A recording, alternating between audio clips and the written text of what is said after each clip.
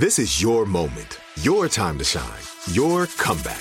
You're ready for the next step in your career, and you want an education employers respect. So you're not just going back to school, you're coming back with Purdue Global.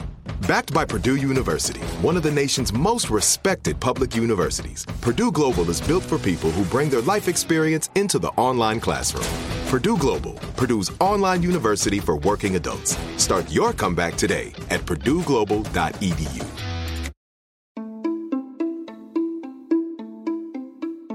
Welcome to Aaron Mahnke's Cabinet of Curiosities, a production of iHeartRadio and Grim and Mild.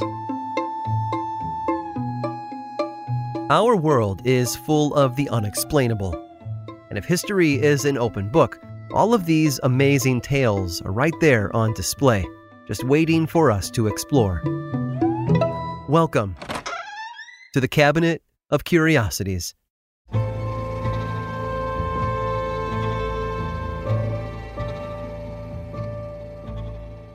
Every year, millions of people are reported missing around the world. Some only disappear for a short time and come home safely, while others may never come home at all. For their loved ones, the time they are away is harrowing and stressful. Just ask John Perry. In 1660, Perry was working as a manservant for a gentleman named William Harrison. Harrison and his wife lived in Chipping-Campden, a town in England just a few miles south of Shakespeare's birthplace, Stratford-upon-Avon. Harrison was an older fellow, around 70 or so, and he liked to go on long walks to a neighboring village. One day in August of that year, Harrison set off on one of his 2-mile walks into town. Hours passed by, and when it was time for him to come home, Harrison was nowhere to be found. This was very unlike him, so his wife asked Mr. Perry to go look for her husband. And Perry did as he was told, venturing out to search for the man. When he also failed to return to the house several hours later, Mrs. Harrison asked her own son Edward to search for them both. Eventually, Edward found John Perry, but Mr. Harrison was still missing. The two men kept walking until they reached the town of Ebrington. Mr. Harrison had been on his way there to speak with a tenant of his when he disappeared. According to that tenant, his landlord had indeed stopped by the night before, but hadn't been seen since. Edward and John continued their search around the other towns where the elder Harrison might have conducted business, but no one had seen hide nor hair of him in days. The two men eventually called it quits and started on their journey back home. Not long after, though, they got word of some items found along the road that had belonged to Mr. Harrison. Those items were a bad sign, too. A bloody shirt and neckband had been recovered, as well as a hat that had been cut with something sharp. Based on the evidence, it appeared as though William Harrison had been attacked, but there was no body to be found. John Perry suddenly became the prime suspect, as he had been the last person to have seen William Harrison before his disappearance. And Mr. Perry didn't hold anything back. He quickly confessed to knowing who had murdered his master. In fact, it was his mother Joan and his brother Richard who were the culprits. They had wanted the man's money, and poor John Perry had gotten caught in the crossfires. No matter how often they denied the claims, Perry was adamant that his family was responsible for Mr. Harrison's death and had hidden the body by dumping it in a nearby mill pond. Unfortunately, that accusation didn't hold up. Authorities dredged the pond and came up empty. William Harrison's body was still missing. And without a body, they couldn't be tried for murder. But all the Perrys, including John, were charged with premeditated robbery. During the trial, John came forward with even more evidence of his family's misdeeds. He had been the one who suggested they steal from his master in the first place. His brother had also stolen a large sum from Mr. Harrison 1 year earlier, so they were familiar with his home as well as his comings and goings. In the end, the entire Perry family pled guilty, but they were pardoned under a recent law meant to benefit offenders of non-murderous crimes. After a full year went by without a sign of William Harrison's body, though, the Perrys were brought back and tried for his murder. And this time, their previous guilty pleas worked against them. Now they had prior records, and the jury was ready to deliver a verdict 1 year in the making. A short while later, all three of them were found guilty of the murder of William Harrison and hanged for their crimes. Everything was quiet for another year, until 1662, that is, when a ship from Portugal docked in England. And on board that ship was a man with a wild story. He'd been taken from his hometown at knife point by smugglers who had beaten him, stripped him of his clothes, and sold him into slavery to the Ottoman Empire. For almost 2 years, he served a cruel master, but when that master died, the man made his escape. He snuck aboard a ship and made his way back home to England.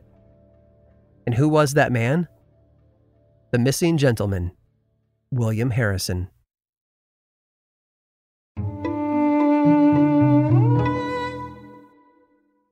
This is it. Your moment. This is your time to make your comeback with Purdue Global. When you come back with a Purdue Global degree, you create opportunity for yourself, your family, and your future. It's a degree you can be proud of, a degree that employers will trust and respect. Purdue Global offers working adults like you over 175 flexible degree programs to meet your specific career goals. These include associate, bachelor's, master's, and doctoral degrees and certificates. Purdue Global degree programs range from nursing to business to communication and more. Whatever your interest, we have the degree that will move you forward.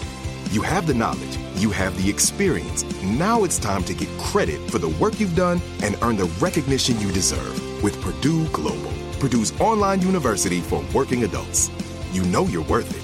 We do too. So don't wait another second to get the degree that will take your career to the next level. Start your comeback today at purdueglobal.edu.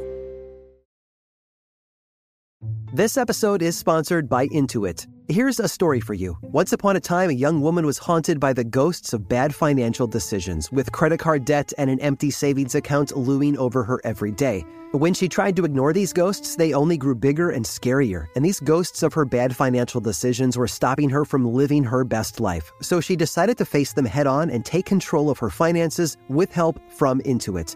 Intuit helps you face your financial fears with confidence through products like TurboTax, Credit Karma, QuickBooks, and MailChimp.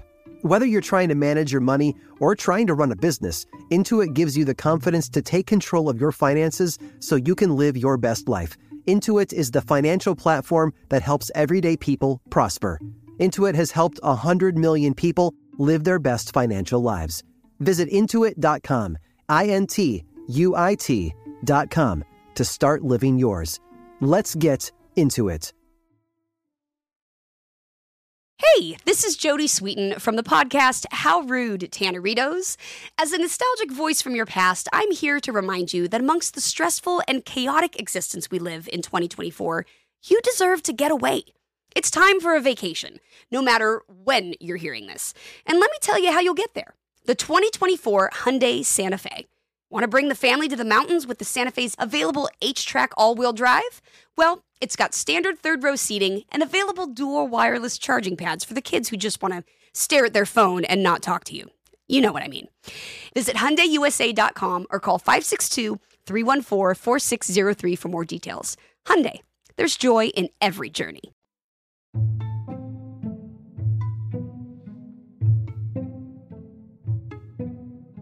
During World War II, the Jewish people were stripped of everything: their property, their identities, and in most cases, their lives. Their homes were raided by Nazi forces, and whatever valuables they might have owned were confiscated. Family heirlooms, silverware, jewelry, all of it was taken and stored away in German coffers. Banks in German-occupied territories were also subjected to having their assets seized, and much of the stolen loot was stashed in the Reichsbank in Berlin. As the war raged and certain areas grew less secure, some assets were moved into the bank's branches throughout Germany. But by February of 1945, the Nazi banking system was essentially no more. Bombings had destroyed the main branches, as well as the printing presses they used to make the money. When it became clear that their gold reserves were at risk of being lost or captured, the Nazis had it all shipped out and stored in underground bunkers. The Allies may have been closing in, but Germany still had an ace up its sleeve in the form of its seemingly endless supply of gold. American and British forces knew that if they didn't repossess all of it, Germany could keep the war going indefinitely, or worse, try to start another war later.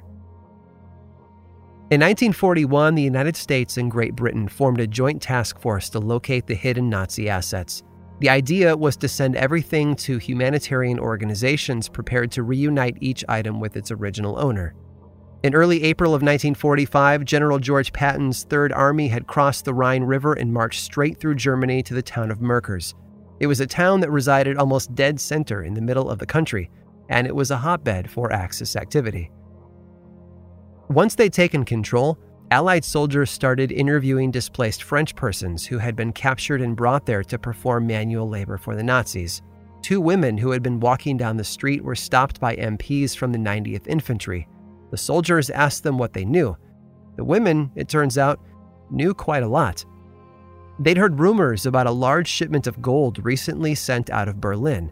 It had allegedly been smuggled into a potassium mine right there in town. This information lined up with what others in town had already told the soldiers. The following day, the same 2 French women were on their way to a nearby village. After being stopped again, one of the women explained how she was pregnant and on her way to visit a midwife in the town.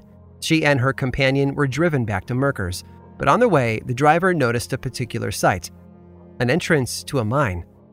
He asked them about it, and they repeated their story from the day before, how she and many other displaced persons had been tasked with storing a massive shipment of Nazi gold inside, and not just gold, but works of art as well.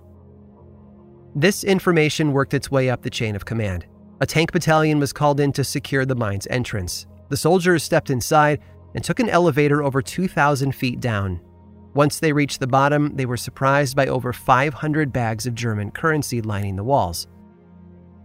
But they kept walking the length of the tunnel until they reached a steel door, the kind found protecting most bank vaults. It was impenetrable. They phoned General Patton, who ordered them to blast it open. All it took was half a stick of dynamite to blow a hole in the surrounding brick wall. Once inside, the men saw what had been so well protected. Over 7,000 bags of gold bullion and paper currency, 98 million francs, as well as marks, silver and platinum bars, and even gold fillings that had been stolen from victims of the concentration camps. And, of course, priceless works of art. Millions of dollars in assets were recovered that day. Oddly enough, much of it was brought right back to where it had all started, the Reichsbank. The Frankfurt branch had been commandeered by the Allies to use as a storage facility while everything was catalogued. Unfortunately, the records on the disbursement of the gold disappeared shortly after the war, and it languished unclaimed for decades. But then, in 1997, a group of countries came together to donate the remaining loot to a Nazi persecution relief fund, which would benefit Holocaust survivors and their families. And in the process, finally giving a 50-year-old debt a chance to be repaid. I hope you've enjoyed today's guided tour of the Cabinet of Curiosities. Subscribe for free on Apple Podcasts or learn more about the show by visiting curiositiespodcast.com. This show was created by me, Aaron Mahnke, in partnership with How Stuff Works. I make another award-winning show called Lore, which is a podcast, book series, and television show, and you can learn all about it over at theworldoflore.com. And until next time, stay curious.